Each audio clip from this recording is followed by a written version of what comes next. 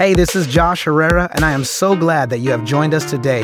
If you are a part of our Lighthouse Church family, we would love to connect with you via our social media at Lighthouse Church NC or online at lighthousechurchnc.org. We want to get you plugged into a connect group or on the dream team so that you are doing life together with people just like you. We hope you enjoyed today's message and stay tuned for more announcements at the end of our podcast. Get into the Word of God. I want to take you to Matthew chapter 7, verse 24 through 27, and we're going to read a passage of Scripture, very familiar passage of Scripture, and Jesus tells the parable of the two builders. Matthew chapter 7, verse 24 through 27, we're going to have it up on the screen, and it reads as follows. Therefore, whoever hears these sayings of mine and does them, I will liken him to a wise man who built his house on the rock. And the rain descended, the floods came, and the winds blew, and it beat on that house. And it did not fall, for it was founded on the rock. Everybody say the rock. But everyone who hears these sayings of mine and does not do them will be like a foolish man who built his house on the sand. And the rain descended, and the floods came, and the winds blew, and beat on that house, and it fell, and great was its fall. For the next few minutes, I want to talk to you on this thought that the Lord gave me called built to last. Look at your neighbor and tell him that. Say, built to last. And let me lead you in a prayer right there where you're at. Father, we thank you for this day, and we thank you for the amazing worship we've had. We thank you, Lord God, for this opportunity to begin praying about how you would like us to bless Foreigner Mentoring, Alabaster Jar Project, Rhythm Church, and what we are getting ready to do with our future. Father, I pray that over the next 3 months, you just speak to us, God. You just put it in our hearts what we should give to the house, Lord God, as we sow into these organizations. And now, Father, I pray that as we begin this journey of talking about our legacy, that our hearts and our minds are open, that we would really give an ear, Lord God, so that we would be like the wise builder, building on your sayings. In Jesus' name we pray.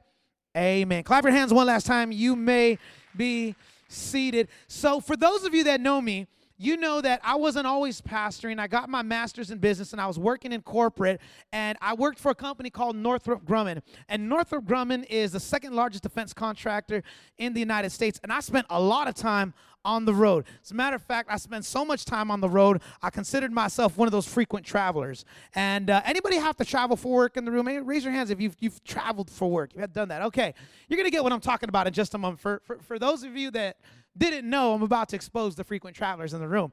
There is this weird subculture with frequent travelers. Frequent travelers, I mean, they've got traveling down to a science. And you can always tell when someone knows what they're doing when it comes to travel, and then there's that other person that doesn't do it enough. And so you see it, and it's weird because that frequent traveler almost he almost like lifts his nose in the air to the person who's not a frequent traveler. And the frequent traveler, they'll do something like they'll get it all on a carry-on suitcase. You see, frequent travelers, they never check baggage in. Oh, they never check baggage in. That's just something that they don't do because they want to be in and out. You know, the frequent traveler, they're typically TSA pre-checked, so they don't wait in that long line through security. They're able to move through the line really quickly.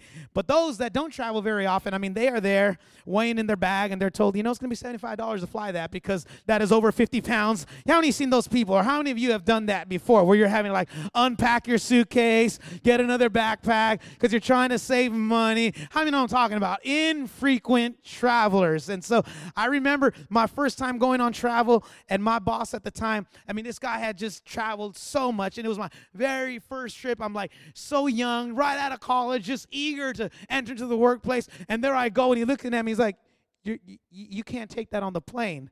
And I'm like, yeah, I know, I'm checking it. He's like, oh, God, for the love of God, you're going to check it? And I'm like, doesn't everybody check it? And I learned in that moment right there that I definitely was a rookie. I knew in that moment right there, I didn't know what I was doing when it came to travel.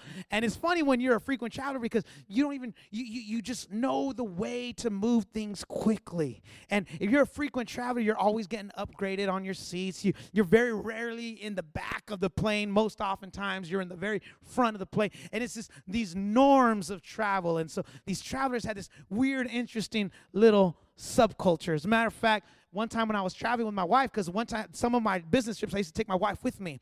And my wife, she actually opened my eyes to how rude some of these frequent travelers could be. She's like, if I ever see You act like that frequent traveler who is too busy to help a lady get her luggage in the overhead. She said, you better not come home. You better help someone get their luggage. I was like, okay, sorry.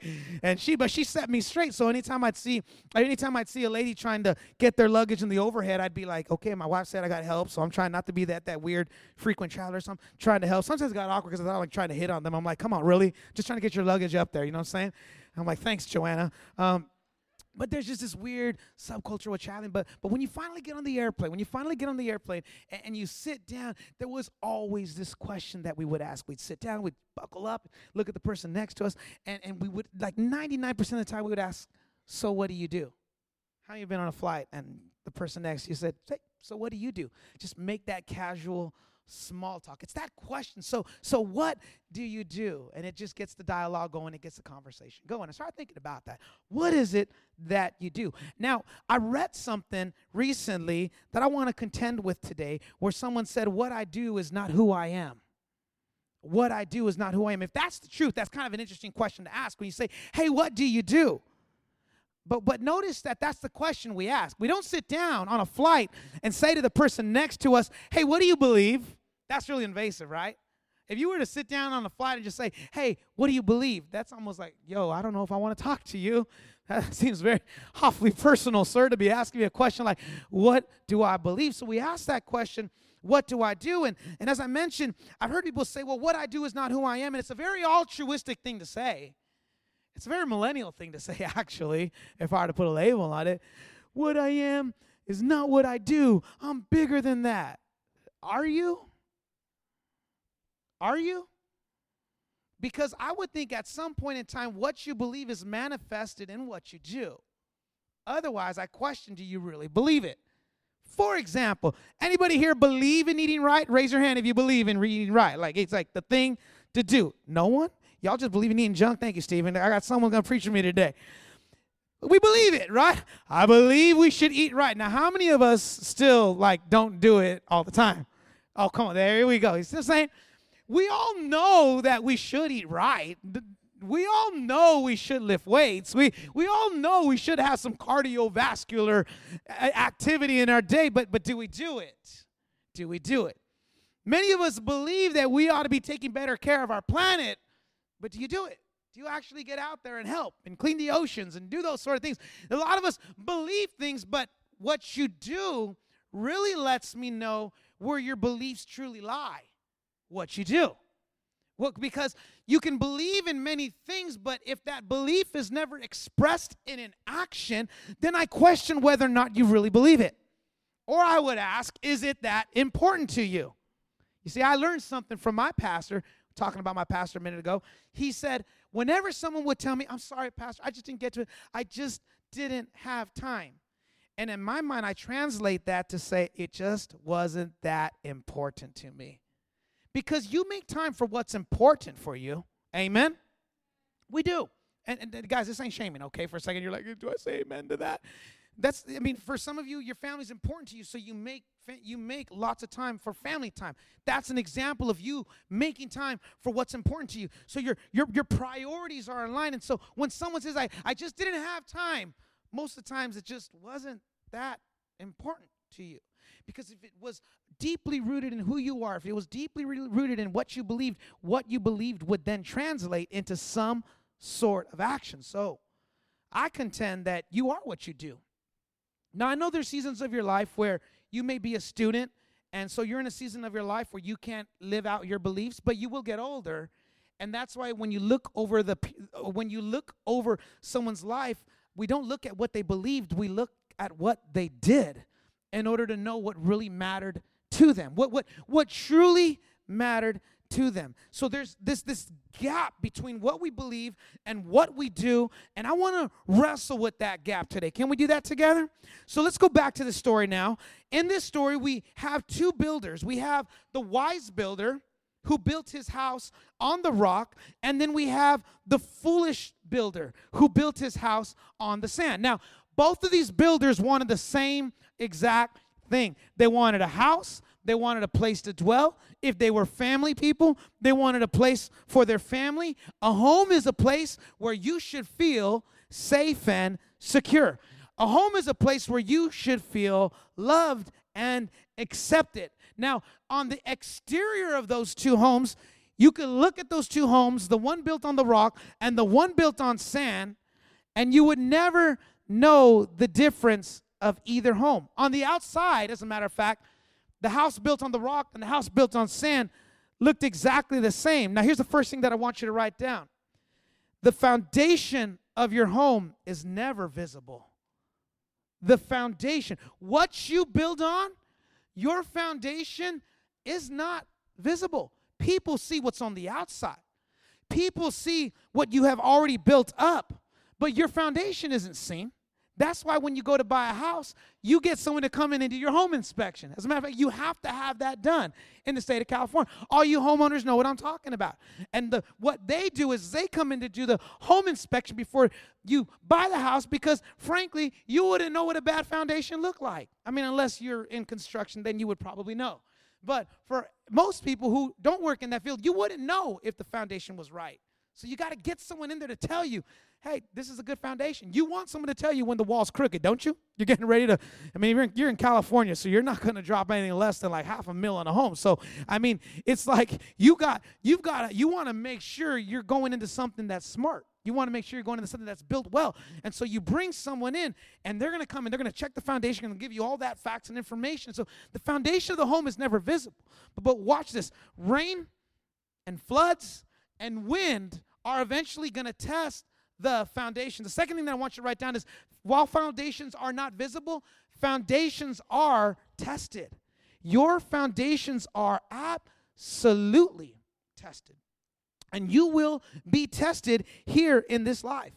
Because I may not see your foundation, but I'll know your foundation based on the way that you react when someone cuts you off on the freeway. Yeah, we're going to know what your house is built on when somebody cuts you off on the freeway. We'll know your foundation when someone starts messing with your money. Yeah, we'll get to know who you are when someone starts to mess with your money. Let an old girlfriend from high school slide into your DMs. We'll know your foundation. We'll know what your foundation is all about. You see, foundations, while they're not visible, foundations are tested. Your foundations will be tested. In the parable of the wise and the foolish builder, it was through the seasons and the testing that the foundations were exposed. Because on the outside, everything looks good when you build on rock and when you build on sand. But when the weather comes, when the weather hits, we're going to find out exactly what that foundation is made of. Just last week, I was doing some premarital counseling. I have a cousin who said, hey, I'll get married. Would you come do our premarital counseling? I'm like, are you sure? He's like, yeah, I want you to do my premarital counseling. I said, all right, we going in. Because I learned, when I do premarital counseling, I like to ask a lot of questions. Because too many people get ready for the wedding and they don't do enough to get ready for the marriage. They get ready for the wedding. Oh, they're ready for the wedding. But are they ready for a marriage? Because the day comes and goes, and the marriage is what's left. And so while you're busy picking out colors and flowers and caterers, make sure you spend more time figuring out how you guys are going to treat each other after that first fight. Because you're going to fight. Oh, you're going to fight. Can all the married people say amen? And I began to ask them, so what's your budget? They were just like, well, the florist, we got everything covered for this. I'm not talking about your wedding. I'm like, you got a rich dad. I know that's getting paid for. I'm talking about your bills. Do you know her debt? She got some debt. No, do you know what her debt is? No, I hadn't thought to ask. No, that's your debt now. That's your debt now. Oh, okay. Do you know how much money he makes? A lot. No, do you know? Do you know his credit score? Right? These are the questions. You get what I'm saying? Too many girls are just thinking about flowers, and the men are just thinking about the honeymoon, if I can be real, okay? And so, think about it. And so, we got to get them thinking about the things that they really need to be thinking about. And I'm prodding, and I begin to let them know, listen, what's going to happen is that wedding's going to be amazing. You're going to look beautiful. Everything's going to get paid for. Everyone is going to have a blast. And you're going to go on your honeymoon, and everything's going to be fine. But then Christmas is going to come around, and you're going to fight over whose family you're going to spend Christmas with. How many know that's grown folk talk right there? And it's funny when both of them say at the same time, mine. Oh, yeah, okay. Y'all got to work that out. And then you got to start thinking about where we're going to live. what are our values going to be? How are we going to raise our kids? And so the foundations matter. Your foundations will be tested on the outside. Everything looks good, but what you build your foundation on, that's what's really going to last. Are you going to build on rock, or are you going to be building on sand because it was just easier to do? So I liken our foundation to values and principles. Everybody say values. Say it louder. Say values. Next thing I want you to write down, the foundations of your life are your values, your principles, the things that you live by. That's your foundation. And if you have not started to establish your foundation, you got to start establishing your foundation right now. You've got to start identifying what is your foundation right now. What are your values that you're living by? What are the principles that you're living by? There's so many values that you can have in your life, but those three that I wanted to pull out. Number one, how do you treat other people? How many of that's got to be a value in your life? How do you treat people? Because Jesus said, it was so important, Jesus said it this, I want you to treat other people the way that you would want people to be treated. He says, I want you to love your neighbor as yourself. It mattered so much to Jesus how we treated people that he talked a lot about it. When people said, what's the greatest commandment? What did he say? Love God and love people. I want you to love God. I want you to love people. They only asked Jesus for the one greatest commandment of them all. They said, Jesus, what's the greatest commandment of them all? And he responded with two. Love God, love people. Because he said, you can't have one without the other. I want you to love other people. That's a value. How do you treat people? And I'm not talking about people you agree with. No. That's easy. I'm not talking about the people that fit your demographic or your in-group. That's easy. I'm talking about how do you treat people? People. Sons and daughters of God that may or may not look like you, may or may not vote like you, may or may not make the money that you make, may or may not live in your side of town, may or may not agree with your religious beliefs. How do you treat people? That's a value you've got to establish for your life. That's a value that you've got to live by. Number two, what do you do with your time? What do you give yourself to? The Word of God teaches us that only what we do for Christ will last. You see, we teach this in Growth Track. This is why I want to get you there. There's a lot of things that you could give your time to. A lot of things that you can give your time to. Good things. But I always teach, don't just give your time to good things. Give your time to things that are going to have an eternal impact. I am all for beach cleanup sustainability. I am all for protecting animals. I am all for all of that stuff. But not everything that's a good thing has an eternal impact. So it's good to get involved with those things, but do not neglect the things that are going to affect someone's soul. This is why here at Lighthouse we say, do the good things, but don't neglect the God things. Because the Bible says only what you do for Christ will last. There's other things that are good, but they're not going to last. So you have to ask yourselves, what am I giving my time to? Because only what do I do with my time? What do I get of all the gifts and the talents that God has given me? What am I doing with them? What am I doing with the gifts and the talents that God has given me? The third thing, and again, there's many more, but the third thing, this one's a heart thing right here. What do you do with your money? Notice how I said that's a heart thing. That's not a wallet thing. That's a heart thing. Because Jesus taught that where your money is, that's where your heart is. You know that Jesus talked about money? Like, I think he talked about that more than any other subject in the Bible other than just salvation. He talked a lot about money. But it had nothing to do with just the dollar. It had to do with their heart. Because he knew that the way we spend our money is truly a reflection of our hearts. And so the reason we're even going to be talking about money through this legacy series is because we're actually trying to deal with your heart. I want to deal with your heart. But I know that the way to your heart is when I talk about your money. That's why you don't want me to talk about your money. Like, Pastor, just preach Jesus and don't talk about my money. Leave the money alone. No. It's a hard thing. It's a hard thing. Do we bring your tithe and do you bring your offering into God's house? Are you generous with the resources that God has given you? Are you living generously? No person who's ever impacted this world was a stingy person. I've just never seen it. I love when you listen to people like Bill Gates, and I'm not talking beliefs, I'm talking about heart. He's even said, you know, when we pass away, we're not giving all of our money to our kids. No. They've got to figure it out for themselves. We actually going to get all this money and put it right back into the market, right back into the financial place. So we're going to make sure they're okay, But I mean, from what we've received, we're going to give it away. I love people who live like that, because you realize money is really just something that God has given you to temporarily hold here on this earth. It has no eternal significance. You know, yesterday, my nephew passed away on October 27th. He was 20 years old, and it was really sad. Every circumstance that surrounded my nephew's death. And yesterday we celebrated his life. But it confirmed what many of you know that need to be reminded of. You don't take your stuff with you when you pass away. You never take your stuff with you. So your money, what do you do with what God has given you? Those are values that you need to build on. And our values as a church mirror some of those things. We teach you to love God. We teach you to love people. Okay? We want you to we want you to always choose joy in your life. And then we also want you to have an excellent spirit. Those are our 4 values. Just love God, love people, have an excellent spirit, and always choose joy. Those are the things that we build our church on. Those are the things that we value here at this church, because we think if you do that, it lines up with those things, those 3 things that I just talked to you about. And when you build your life on those sort of values, establishing those things, you're going to build on a rock. Everybody say rock. Now, why do people build on sin? It's really comes down to one thing: convenience. It's so much easier to build on sand.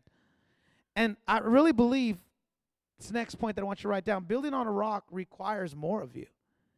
It requires more of you to set your values and to live by those things. It's so much easier to not be nice to people. Do I have any introverts in the room? Come on, where are my introverts here in the room? How many of you are just like, I'd be so much happier if people would just go away? Like that? You may not know this about me, but I'm an introvert. You might be thinking, how could you be an introvert and be like up on the stage and talking? That's a gift. That has nothing to do with my makeup. I am an introvert. You stick me in a room full of people that I don't know, I will find the closest corner of the room to just kind of stand there and look. Now, you might be thinking, but I've seen you here at the church. Do you know how hard it is for me to put a smile on my face, to hug you, to high five you, to tell you you look amazing today? I'm being serious right now. Do you know how hard that is for me? But I do that because I believe that's what God wants me to do. And I've worked so hard at it. So if you think, well, Pastor Josh is just an extrovert, I'm not. I wish people would go away sometimes. I really do. Leave me alone at home. Me and my 3 boys will be fine all by ourselves. But I can't live like that. I can't live just saying, well, this is the way I am. Listen, you are the way that God made you to be, but that doesn't mean God doesn't challenge you and stretch you to live the way he wants you to live. That's my burden. And you know what I'm also not good at? And we do this in the DISC assessment and growth track. I'm also not good at giving people any recognition whatsoever. I think it has to do with my defense contracting background, because our customer was the military in a very militant environment. Like no one's going to say good job for doing your job. You get what I'm saying? Like no one's going to tell you good job today. You showed up on time. No, you're supposed to show up on time. No one's going to clap because good job, you showed up on time. And so when I left the corporate world and I came into the church space, I really had to work on this, because a volunteer would show up and they'd be serving and I wouldn't thank them. And I'm like, well, it's their job. They showed up. They're serving. They're supposed to be serving. It's what they signed up for. No. They don't. No one's paying them to be there. They're there because they want to put a smile on someone's face and help prop up this church. And so it takes a lot. I mean, that's why we do dream team rallies. I thank people. I let them know job well done. But just get what I'm telling you, folks. It's a stretch for me to tell you good job. So when you get one of those, you wear that, okay? You wear that, all right? That's hard for me. But seriously, thanks for indulging me. But seriously, these values that I've lived by, they're not easy for me. It's not easy. There are some people that have the gift of generosity that are just so generous with their finances, and you might be like, that's just not the way I'm wired, Pastor. You know, just not wired that way. Let God touch your heart. Let him radically change you. Some of you have a hard time treating people, all people, justly, the way they should be treated. Whether they have a home or not, do you treat all people like sons and daughters of God? Some people are amazing with this. I mean, they're just amazing. My friend Salah here, he's amazing with this. The stuff that him and his organization does with the homeless community, it's amazing. But for some of you, that's a lot of work. You're like, go feed homeless? Like, I just don't bend in that direction. That's okay. you don't have to bend in that direction. You just still got to do it because that's what God asks you to do.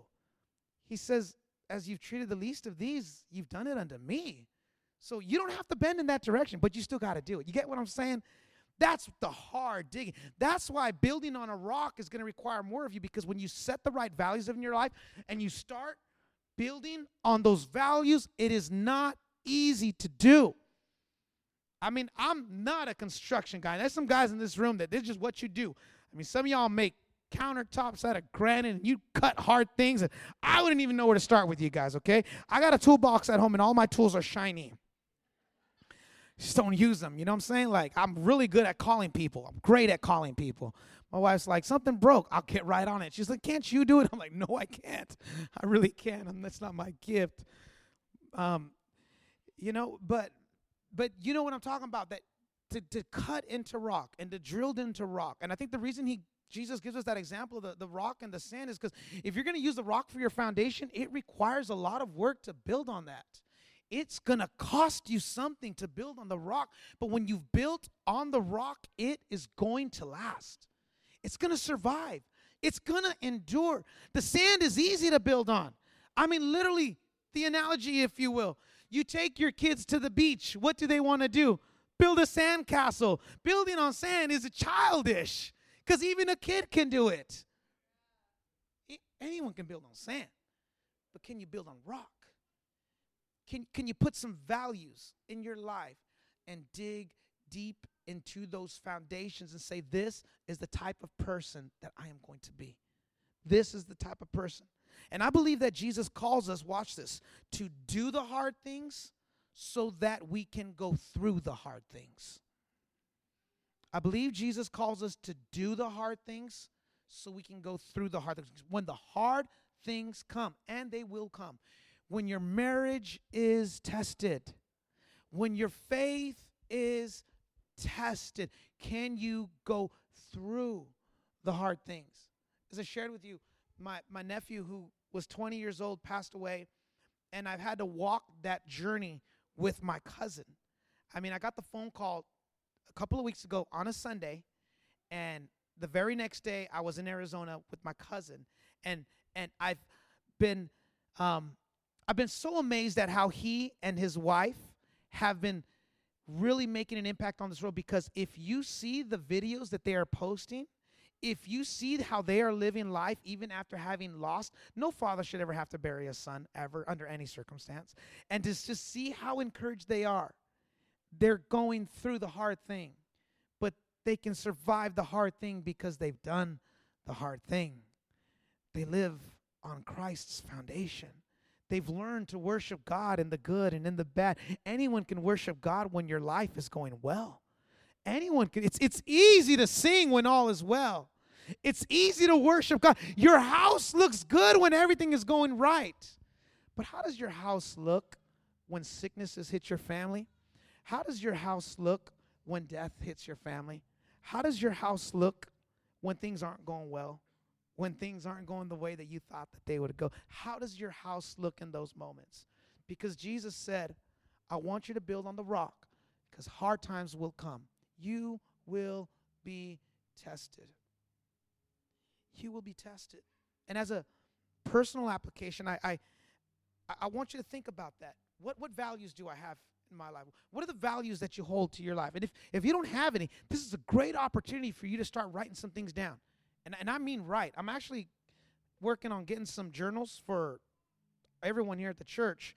I believe in journals. I don't believe in diaries, okay? I'm a man. I'm just kidding. I don't diary my day, but I do believe in journals, okay?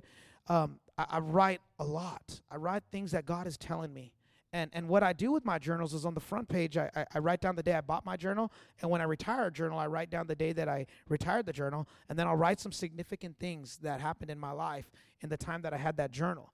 But this thing has lots of conversations that I've had with God. And so when I say write down your values, put your phone away, get some pen and paper, and write your values down. Write them down. Think about it. Work on your values. Ask yourself, how am I going to treat people? Ask yourself, what type of person am I going to be with my money? Ask yourself, what type of person am I going to be with my time? What am I going to do with my time? Write those things down. And in my office at the church, I've got my bottom drawer where I've just started to stack my journals. They're just starting to stack up now. It's just journal after journal. This one's actually done. Probably by the end of the year, I'll be done. I'll be ready for a new one. And I just stack up my journals. I'm writing down the things that God is speaking to me. When I read the Bible, I don't just read the Bible, but I also keep my journal next to me, and I write down things that God is saying to me. I write it down. I put my phone away. I know some of you are like, but I do that on my phone. Because I got messages, notifications, and I got ADD, okay? So the minute someone likes a photo, I'm like, who is that? And before you know, you're all distracted. So I put the phone away. I get the journal out. I get the Bible out, whatever I'm reading, and I just spend my quiet time with God. I'm writing those things down. You should be writing down your values. Write them down. What are your values as a family? Husbands and wives, what do you value together? Figure that out. Figure that out. Know what they are. Write them down and make them hard. Make them some stuff that's not always going to be easy. Because when you got those values down, you can always go back to them and say, hey, here at this house, these are the values we live by. These are the values we live by. And as a church, when I think about this church, that's why at 7 months old, we're talking about doing an end-of-year offering where we're going to give the majority of that money away, because we're trying to put some values in this church as well. And I can't stand up here and preach about being generous if we as a church are not generous. I can't talk to you about being a faithful steward with your money if we as a church aren't being faithful with our money. That's why at 7 months old, seeing that we are positioned to do this, because we're making budget every single month, I felt comfortable. We can do this as a church. We could sow into another church. We're only 7 months old, but we can sow into this project that's going to help women get out of sex trafficking. We can sow into this organization that partners fatherless boys with mentors and support. We can sow into another church so that all of North County, this whole 78 corridor, will have the opportunity to know Jesus. We could sow. We can do something amazing together, because we as a church want to leave a legacy. I'm at a point now. You see, you've been doing this. I've been in the ministry now for 20 years. 20 years. I was 19 years old when I entered into the ministry. I'm 39 years old now. 20 years. I've been in this long enough to know that what matters more to me is not what other churches think about me. It's what does this city say about me. So I want to know, what does San Marcos say about us? I could care less if the church down the streets likes our stuff or doesn't like our stuff. I ain't doing it for them. They got their own church. Love them. We're doing this together. But my opinion is not moved or shaped by another church. I want to know, first off, are we pleasing God? And number two, if this church goes away, if Lighthouse closes its doors tomorrow, would San Marcos miss us? Have we left a legacy? Because we as a church need to leave a legacy. Are we living beyond ourselves? As I mentioned, I was at a funeral yesterday for my nephew. But again, after 20 years of ministry, I've done a few funerals. I've done some wild funerals. Funerals are funny. They're sad, but they can be funny. Like I've seen some crazy things happen at funerals. But here's what I've noticed at every funeral that I've done.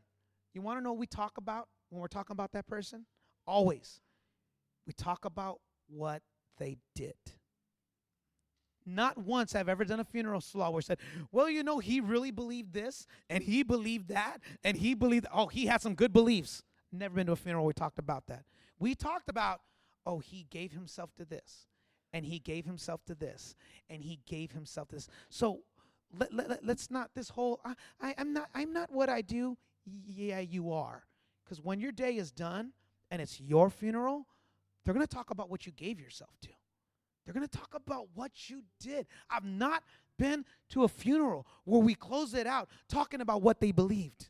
And I've been to some amazing funerals where I'm talking about the life of this person. I'm like, oh, my God, he had an impact.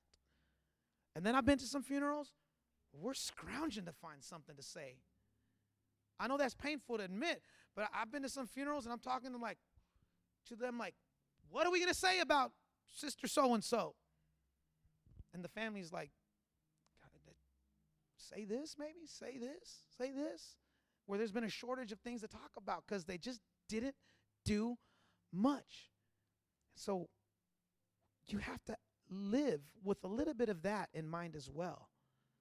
What will they say about me when my life is gone? What will they say about me at my funeral? We're going to talk about what you gave yourself to, and whether it be softball.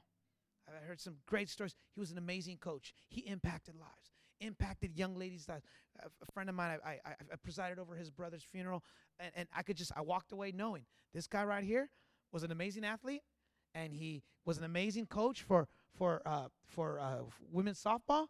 But he wasn't just an amazing coach; he impacted their lives because the amount of players that showed up. So I knew right away this guy was a coach. That's what he did. It's the impact he had. Had another. It's funny. It's another. I buried his father as well, and same thing. And presiding over that one, I knew right away his dad was a teacher. And I'm not talking about a teacher for profession. I'm talking about he was a teacher in life. He's a teacher. Graduated from the University of Southern California. Retired from the military. Was on the district board of the National School District. But he was just always teaching people. Not always in the class. Some of it in the classroom, but was just a teacher. So you ask yourself, what are they going to say about me? What are they going to say about you? What will your legacy be? And are you building on the right stuff? I want you to lean in and let's close our eyes and let's pray together. Father, we thank you for this day, and I thank you for this time to talk, Lord God, and to really begin a discussion about our legacy. To begin a discussion, Father, about how we are living our lives. Are we living our lives, Lord God, just to receive something from this world that makes us feel good here and now? Or, Father, are we living our lives in such a way that we leave a legacy? That we live beyond ourselves? Are we living in such a way, Father, that when all is said and done, this world has passed away, and we've gone to meet you up in heaven, Father? Are we living in such a way that we've left our mark on this world? That we've left the legacy here? People have found you. People have met you. We've given ourselves to things that matter, things that have eternal significance, things that have eternal consequence. Are we doing the things, God? Are we living really, Father, beyond ourselves? So, Father, in this moment, I just pray right now over every person here that we would just begin to prioritize those conversations, that we would begin to live life on principle, live life on purpose, really begin to live our life, Lord God, thinking about how we can make our mark on this world, not living just for the here and the now. God, I pray that we wake up to the realization, Father, that our stuff ain't going with us. None of that is going with us. But what we leave behind is our legacy. In your name, Jesus, we love you. We thank you. In Jesus' name we pray, amen. Come on, stand up on our feet. If this message has blessed your life, I want to encourage you to share this message with others, or go online to our website and consider making a donation so that we can continue bringing you content just like today's message. God bless you.